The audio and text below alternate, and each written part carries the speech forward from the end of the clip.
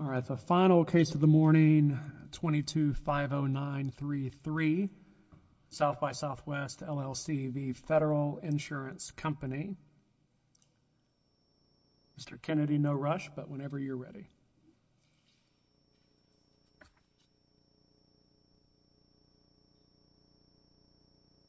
Thank you, Your Honor, and may it please the Court, I'm Pete Kennedy. I represent South by Southwest.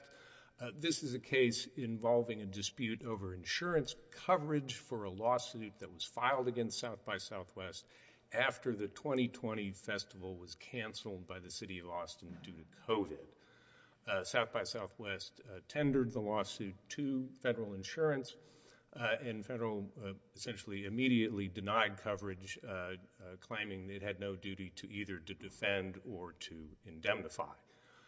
It raised a number of issues, most of which were rejected by Magistrate Hightower, but she did conclude that the contract exclusion in the coverage or in the insurance policy applied to all of the claims that were brought against South by Southwest in the underlying lawsuit. Now, before I get to the merits of it, I did get a letter yesterday expressing that the court had concerns about jurisdiction, and I apologize for that. The issue was raised when the appeal was first filed, and I had thought until yesterday morning that the extended statement of jurisdiction in the appellant's brief had satisfied the court. Apparently it hadn't, or there are still questions about that. As I understand the court's concern, there are two issues, one of which is, I think, my sloppy use of language when I refer to members of an LLC as owners. I'll honestly concede that up till 2 weeks ago, I thought those terms were identical. I only learned very recently there is such a thing, a possibility of a non-owner member of an LLC.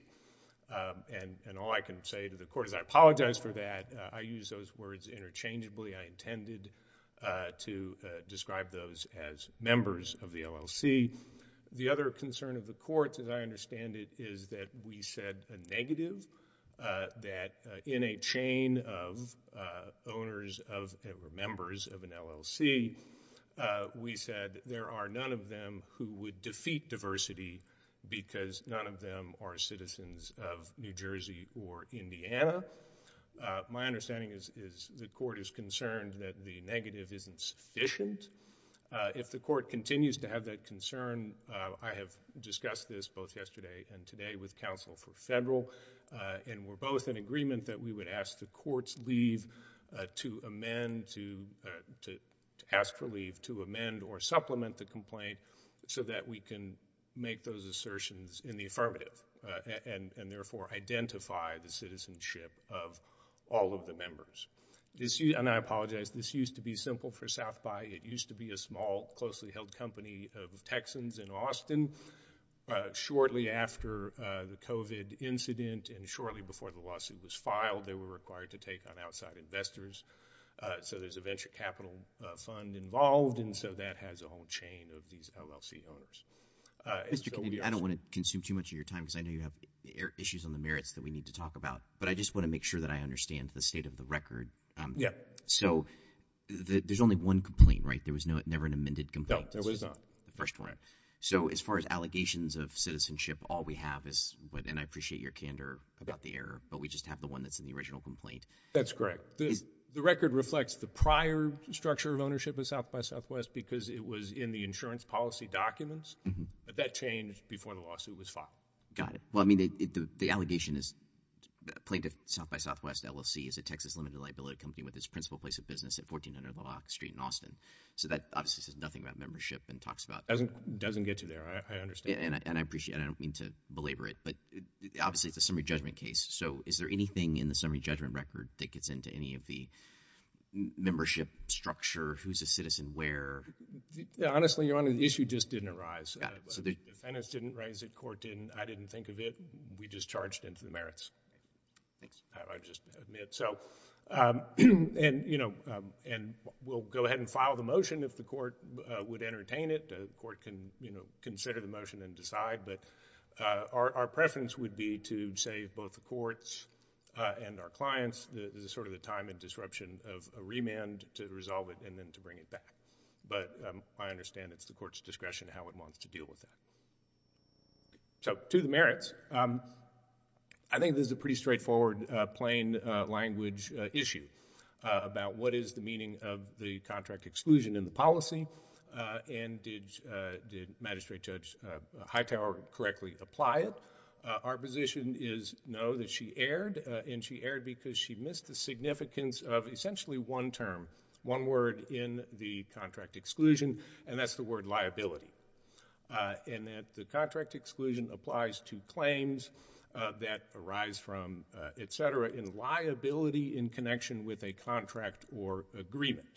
So liability, the question of what is the duty that was allegedly breached, has to be looked at in this policy. It often isn't in coverage cases. You usually just look at the facts.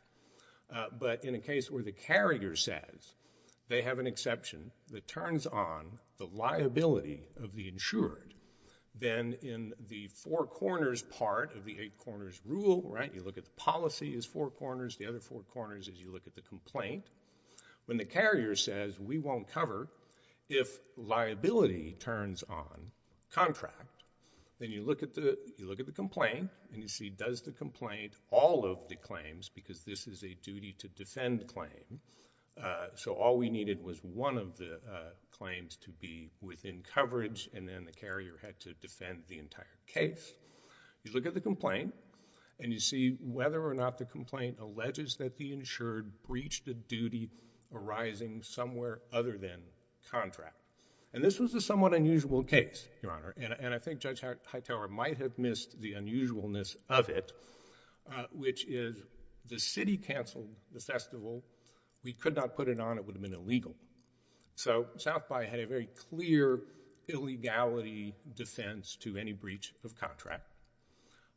And South by and its the attendees had already allocated the risk of cancellation because we had a no refund clause in the contract for the purchases. So the plaintiffs were faced with a situation where they had clear defenses against a breach of contract case. And so you'll see what the complaint tried to do is to allege other duties not arising out of contract, which would require South by Southwest to return the money that they paid. All right? Now, Judge Hightower understood this as us asserting a defense to the breach of contract case, saying, well, we're going to win the breach of contract, and so therefore ignore it. Well, that isn't the argument we were making.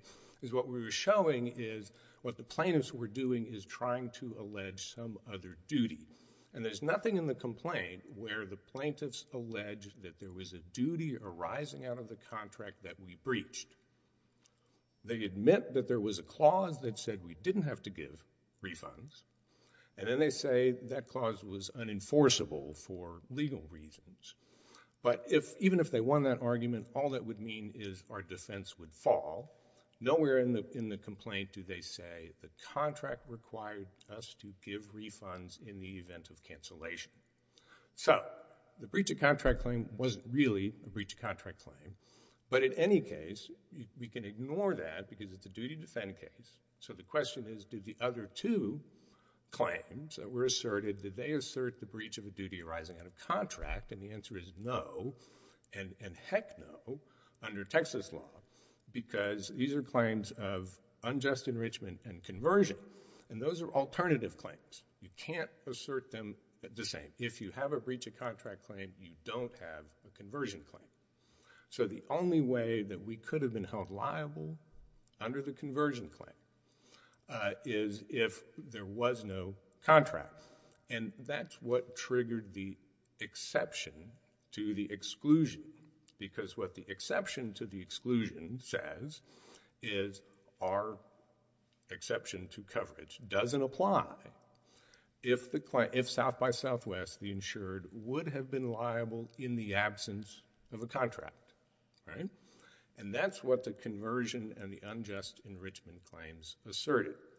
They both asserted common law duties, not arising out of the terms of the contract, common law duties that we had to give the money back because it would be unjust if we kept the money. That'd be unfair, and there's a tort duty to have to return the money. Also, prior to the purchase of the tickets, what was the relationship between the purchasers and South by Southwest? I mean, were they legal strangers? As a legal matter, they'd have been strangers, correct. So can we agree that purchasing the ticket is basically a contractual obligation that I pay the money if I want to see a concert, I pay the money, I get a ticket, whether it's paper or electronic, and for that I get a promised performance. If I attend, I get to see the show. Correct. No question, we don't deny there was a contract, right? I guess what I'm trying to untangle, and I'm hoping you can help us here, is how is the unjust enrichment and or the conversion claim independent, fully independent of that purchase of a ticket? They're not independent of the overall relationship between the buyer and the seller. We concede that, okay? They're business torts in the sense that if I overcharged for the ticket and I wanted to keep the money, well, then I'm unjustly enriched. Or if I took the money without any agreement to provide a performance, then there's a conversion. But in this case, there's no allegation other than I paid X dollars to get into an event. The event wasn't held for whatever reason, through no fault of either side. And so therefore I have a contract that's been breached, notwithstanding all of the disclaimers on the tickets. I have a contract that's been breached. So unjust enrichment is simply that I didn't perform the contract. Sure, and correct, Your Honor. And here's the distinction that we think Magistrate Judge Hightower missed, is that is a but-for argument, right? That is but for the relationship and the contract between the parties. There'd have been no opportunity for us to be allegedly unjust enriched, right? But for, we concede but for. But the language of this contract exclusion isn't a but-for language. And I don't know, hopefully you all got a copy of my exhibit where I kind of walk through this, which I think lays it out.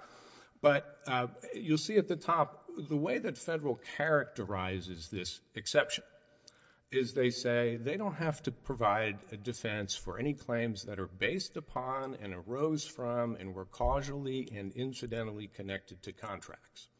Okay? That's but for, right? If they're sort of causally, incidentally related to the contract. That's a but for causation. But that's not the language they wrote in their exception or in their exclusion. What they said is based upon, arising from, or in consequence of any liability in connection with a contract. So what they're injecting by the language they chose and wrote in their own policy, they're injecting the legal theory under which the insured is being sued.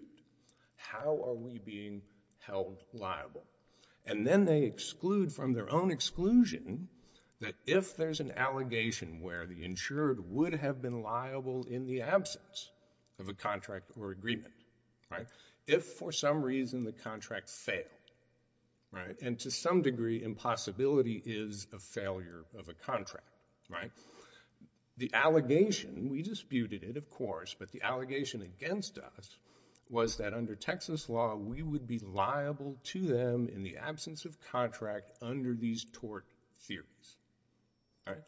Now, Federal could have written the exclusion in a way that fits with their characterization of it, and I cite a case, there's many of them. In fact, the cases sort of fall into two separate groups. One where there's the liability is included as a condition of an exclusion. There's others where liability is not included. And one of the examples is the Carolina Casualty versus Sowell case.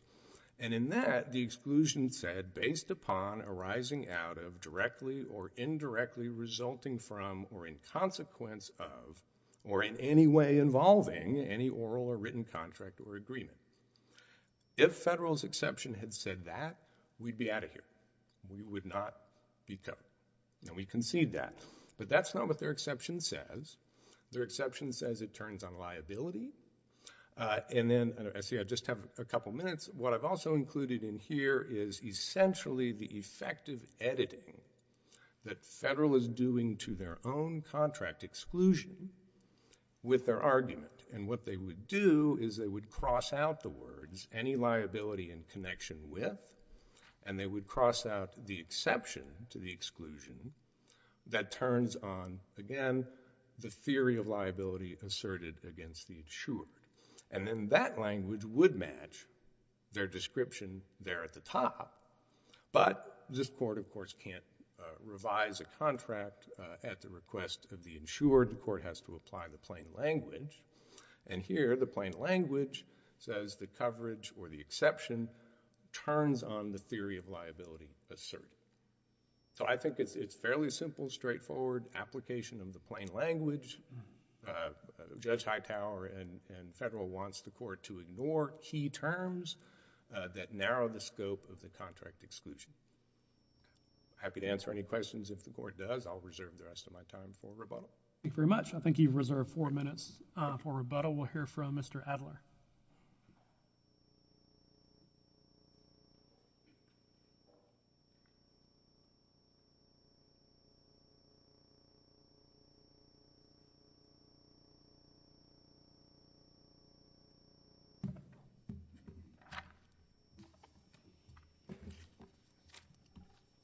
May it please the court.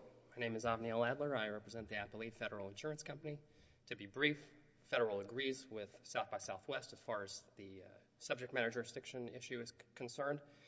Based on Southwest's jurisdictional statement, we believe they have complied or substantially complied with the requirement to allege subject matter jurisdiction. And just to add to their points, there is in the record a statement of the membership of South by Southwest. It appears in the record at page 519. I'm sorry. At page 519, it identifies Star Hill Presents SXLLC and South by Southwest Holdings, Inc. as the sole members of South by Southwest. That was their membership at the time they applied for this insurance policy. We understand that it has changed since then, but in their jurisdictional statement, they did go up the ladder all the way as far as those two entities are concerned, who their members are. And I understand there's a distinction between membership interest and a member, and I won't repeat the points. I do think that anybody who has a membership interest, by definition, must be a member. So when they said owner, presumably they intended to mean member. Going to the merits. The district court granted summary judgment for Federal based on the contract exclusion, finding it wholly barred coverage for the underlying suit. While this court can certainly affirm on the contract exclusion, Federal has asserted in its brief there are alternative grounds supporting the judgment, including the professional services exclusion, the definition of loss in the policy, and South by Southwest's failure to timely tender the defense. I'm going to primarily focus on the contract exclusion, but of course if the court has any questions about the other issues, I'm happy to address them. I think what you just heard from Mr. Kennedy is a concession that the arising out of language, the prefatory phrase in the policy's exclusion, only requires a but-for cause. That is quite different from their opening brief where they went on an entire argument trying to prove that arising out of under Texas law requires a more direct form of causation. They have completely retreated from that. So just looking at the beginning of the exclusion, the based upon arising from or in consequence language, they concede it only requires a but-for cause. It only requires an incidental relationship to a contract. The Fifth Circuit's precedent on that is very, very clear under Texas law. The court held in Sports Supply that it does not require, it only requires an incidental relationship to a contract. And in Andy Boyd, Gemini Insurance versus Andy Boyd, they held that, the court held that the contract doesn't need to directly cause the harm. Their only argument is that it says the word liability in a liability exclusion is somewhat not very unusual. It's a liability policy, so it says the word liability. And frankly, it is no more of a, quote, liability condition than the cases of Andy Boyd and Sports Supply where it had the arising out of language and the word breach of contract. Certainly, saying a breach of contract is a more forceful statement of a liability condition if there ever was one. In Sports Supply, the court broadly construed the contract exclusion when it said arising out of a breach of contract. It didn't require necessarily a breach of contract for it to apply. Certainly here it should apply. And to Judge Engelhardt's point, There is a breach of contract alleged. I think that this argument that there has to be an affirmative duty in the policy to issue refunds completely skirts the fact that they were sued for breach of contract for failing to perform. They did not put on a festival. The underlying complaint repeatedly says that the class plaintiffs paid for a festival that never occurred. That's why they're seeking refunds. They wouldn't seek refunds if they got to go to a festival. So certainly there was a breach. Now, they didn't seek specific performance. They perhaps understood, perhaps not, that there was some sort of defense. But whether there's a defense or not is completely irrelevant to the duty to defend standard. It doesn't matter whether or not the breach of contract claim is meritorious. It doesn't matter whether or not South by Southwest had a meritorious defense. The possibility is a defense. But it's irrelevant to whether or not the claim had a relationship to a contract. And so going back to the wording of the policy, the exclusion, in addition to the broad prefatory language, I'll just point out, the exclusion is the company should not be liable for loss on account of any claim against an organization. So it ties it to the claim, and the claim is a defined term. You have to be precise here. It doesn't mean the causes of action in the claim. It means the claim itself, the underlying suit.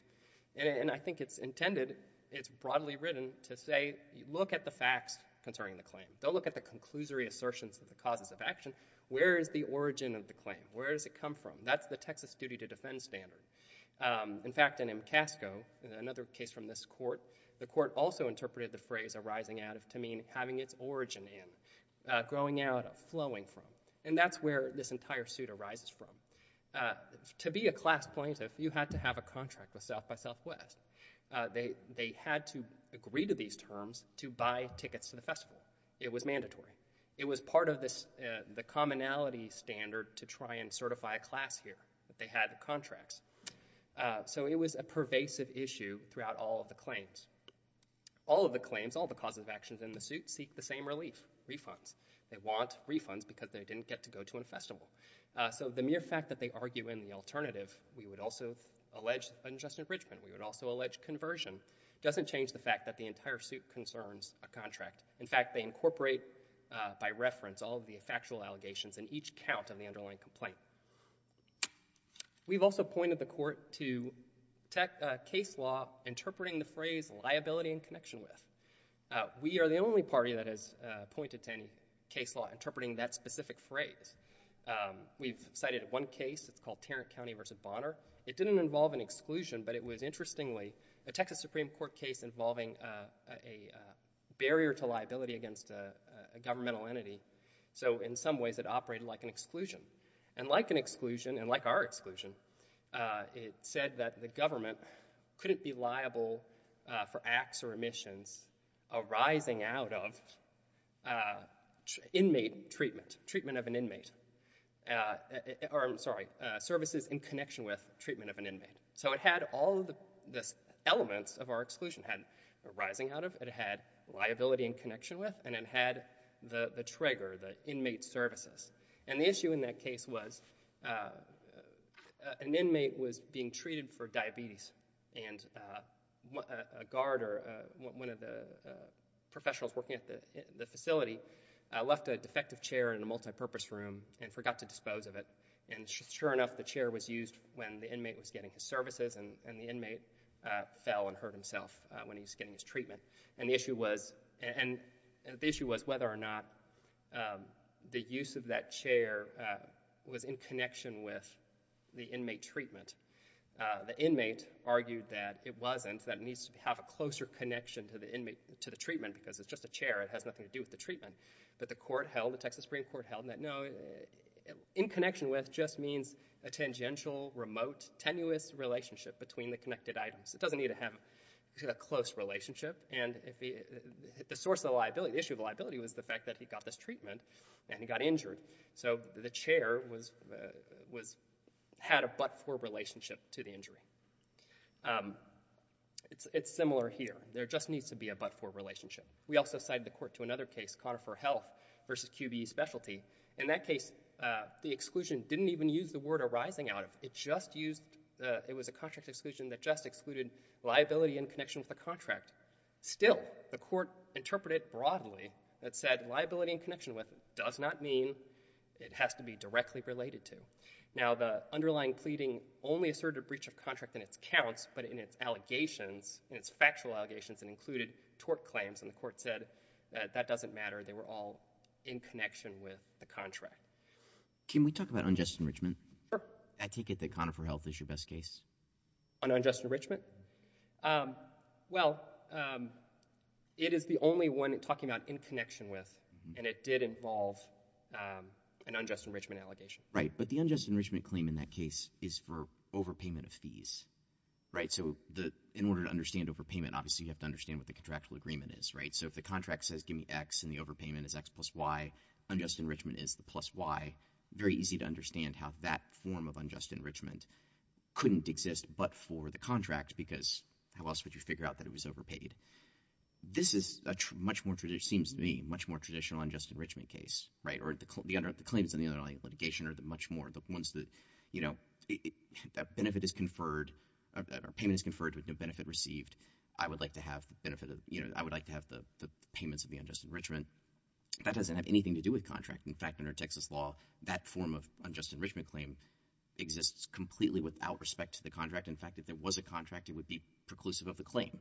So given that that's in the underlying litigation, I don't understand your position on how it's not covered. Well, I have two things I would add to the court.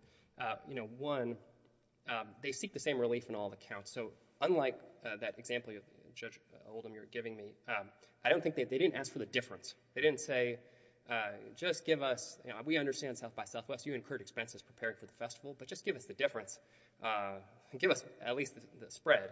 They just wanted refunds. They wanted everything. Sorry, the example I was trying to give was about Conifer. That was my understanding of what was going on, which seems easily distinguishable because they're just seeking the delta between the contractual benefit and the amount paid. Whereas here, as you say, they're seeking the entire thing. They're saying, we paid and got nothing. That's unjust enrichment as to you. Please give it back to us. And they would have that same claim with or without a contract. Right. Well, I think it's still tied in terms of the origin of the contract. In other words, that they wouldn't have gotten the money if they didn't enter into a contract, and they wouldn't have withheld the money or be ungenerously enriched if South by Southwest didn't rely on a contractual provision. And I totally get it, but that just seems to take the Texas law standard for unjust enrichment and sort of turn it upside down, right? Because under that theory, every single unjust enrichment claim is connected to a contract, right? Because how else would it would have been some sort of agreement.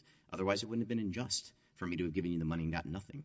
Well, unjust enrichment, restitution is the remedy for unjust enrichment, but it can arise in situations with or without a contract. So, for example, there are situations that I think we cited in our brief where if a contract's found to be unenforceable, then you can recover for unjust enrichment. And that seems to be what the class plaintiffs were doing. In the first count, they said, because of other provisions in the contract, incidentally, that you could sever out the no refund provision, which would allow them to sue for breach of contract based on the failure to perform. On the unjust enrichment conversion counts, they're also predicated on a finding that no refund provision is unenforceable. Otherwise, they wouldn't be able to claim, there would be a contract in place, and they wouldn't be able to claim that they were unjustly enriched. So I think it has a causal connection to a contract. I don't know if I addressed both points that I had intended, but if the court has any other questions, I'm happy to address it. Yeah, they sought the same relief in every count, and they were only seeking refunds.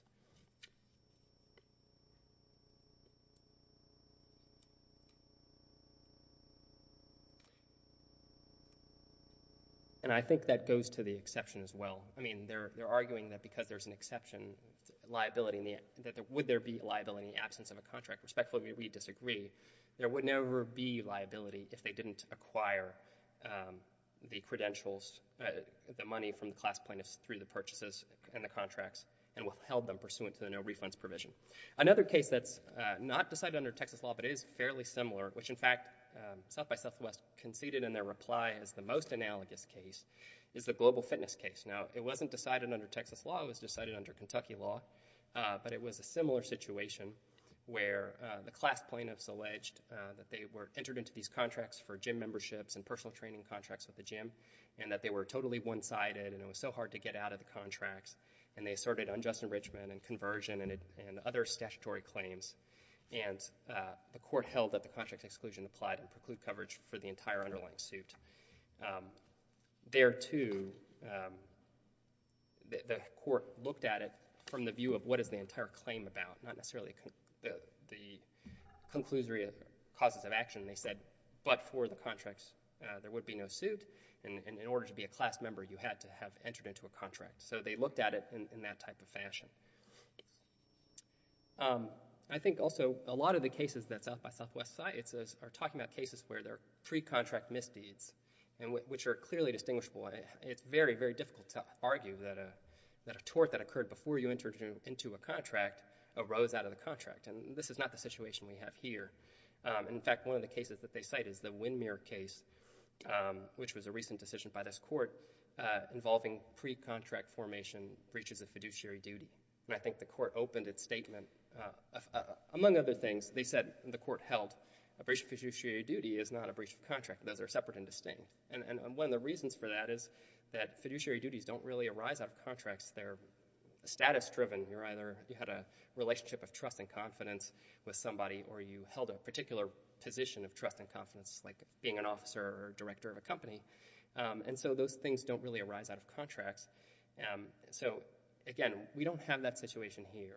Conversion and unjust enrichment, I don't believe under Texas law have any requirement for an extant duty that is separate from a contract.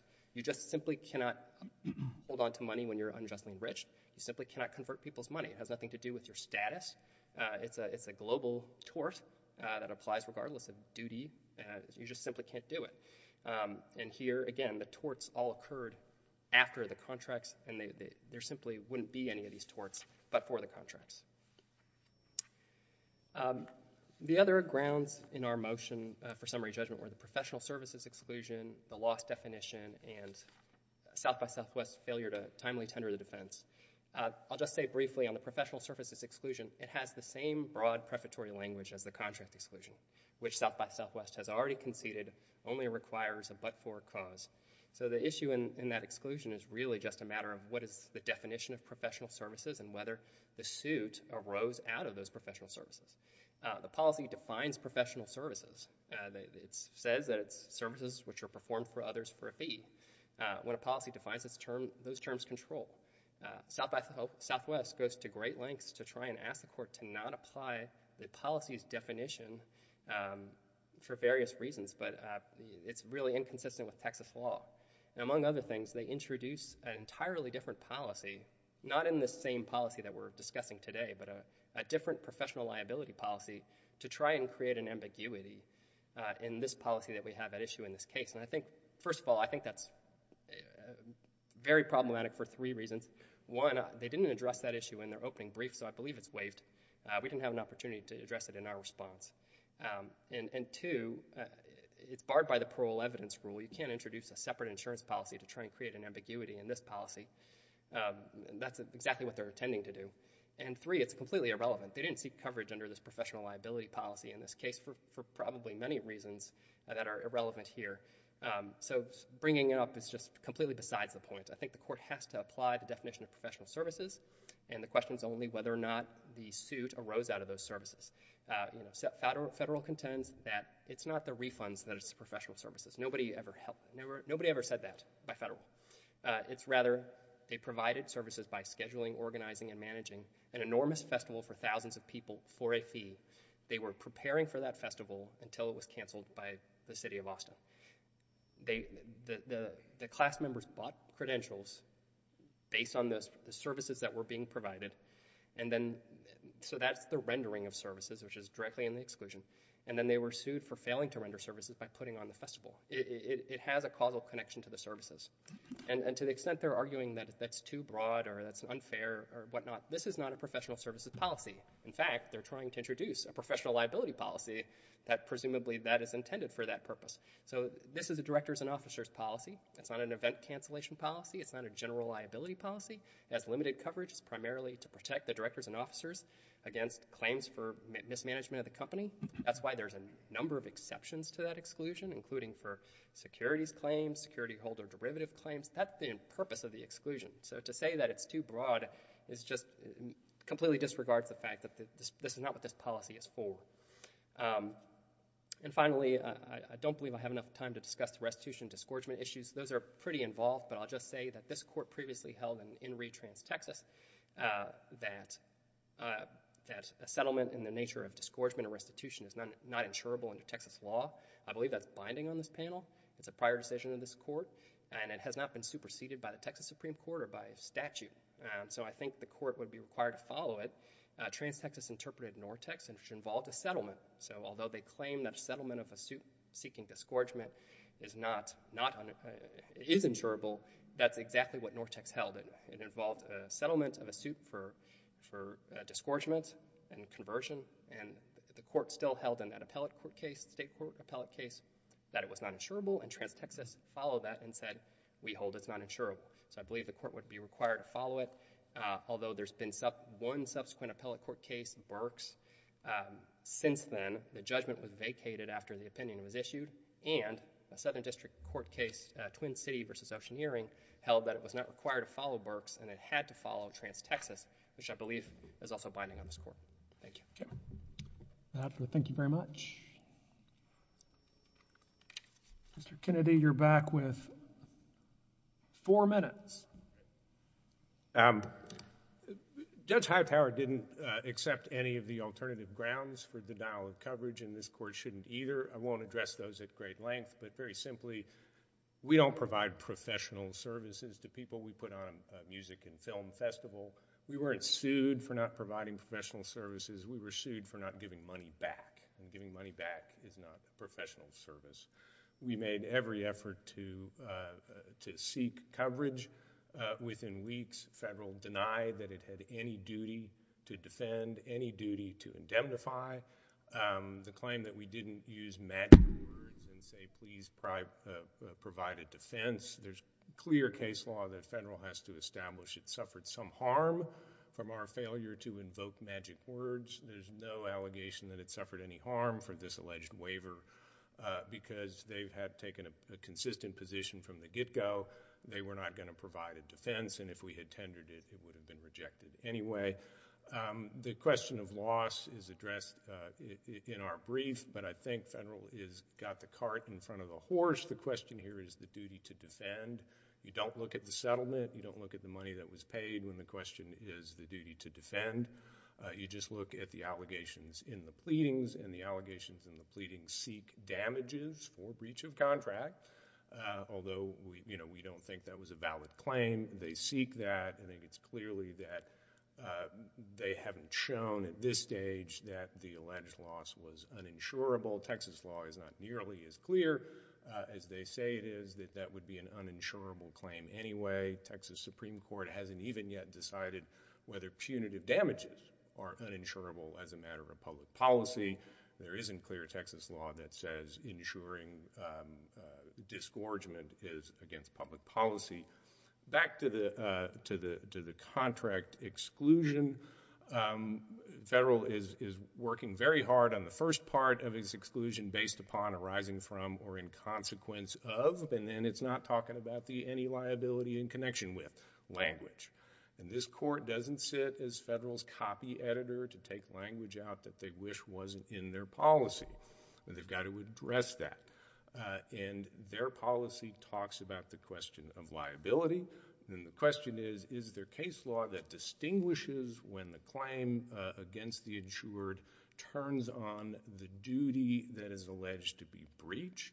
And the case law seems clear, and I think this court can get that from 3 cases that we have cited. The first is this court's own case with the great name of Looney Ricks Kiss Architects.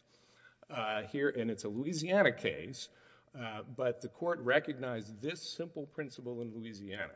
Louisiana courts will not apply the breach of contract exclusion to preclude an insurer's liability for a tort action, even though the same factual basis could support a claim for breach of contract.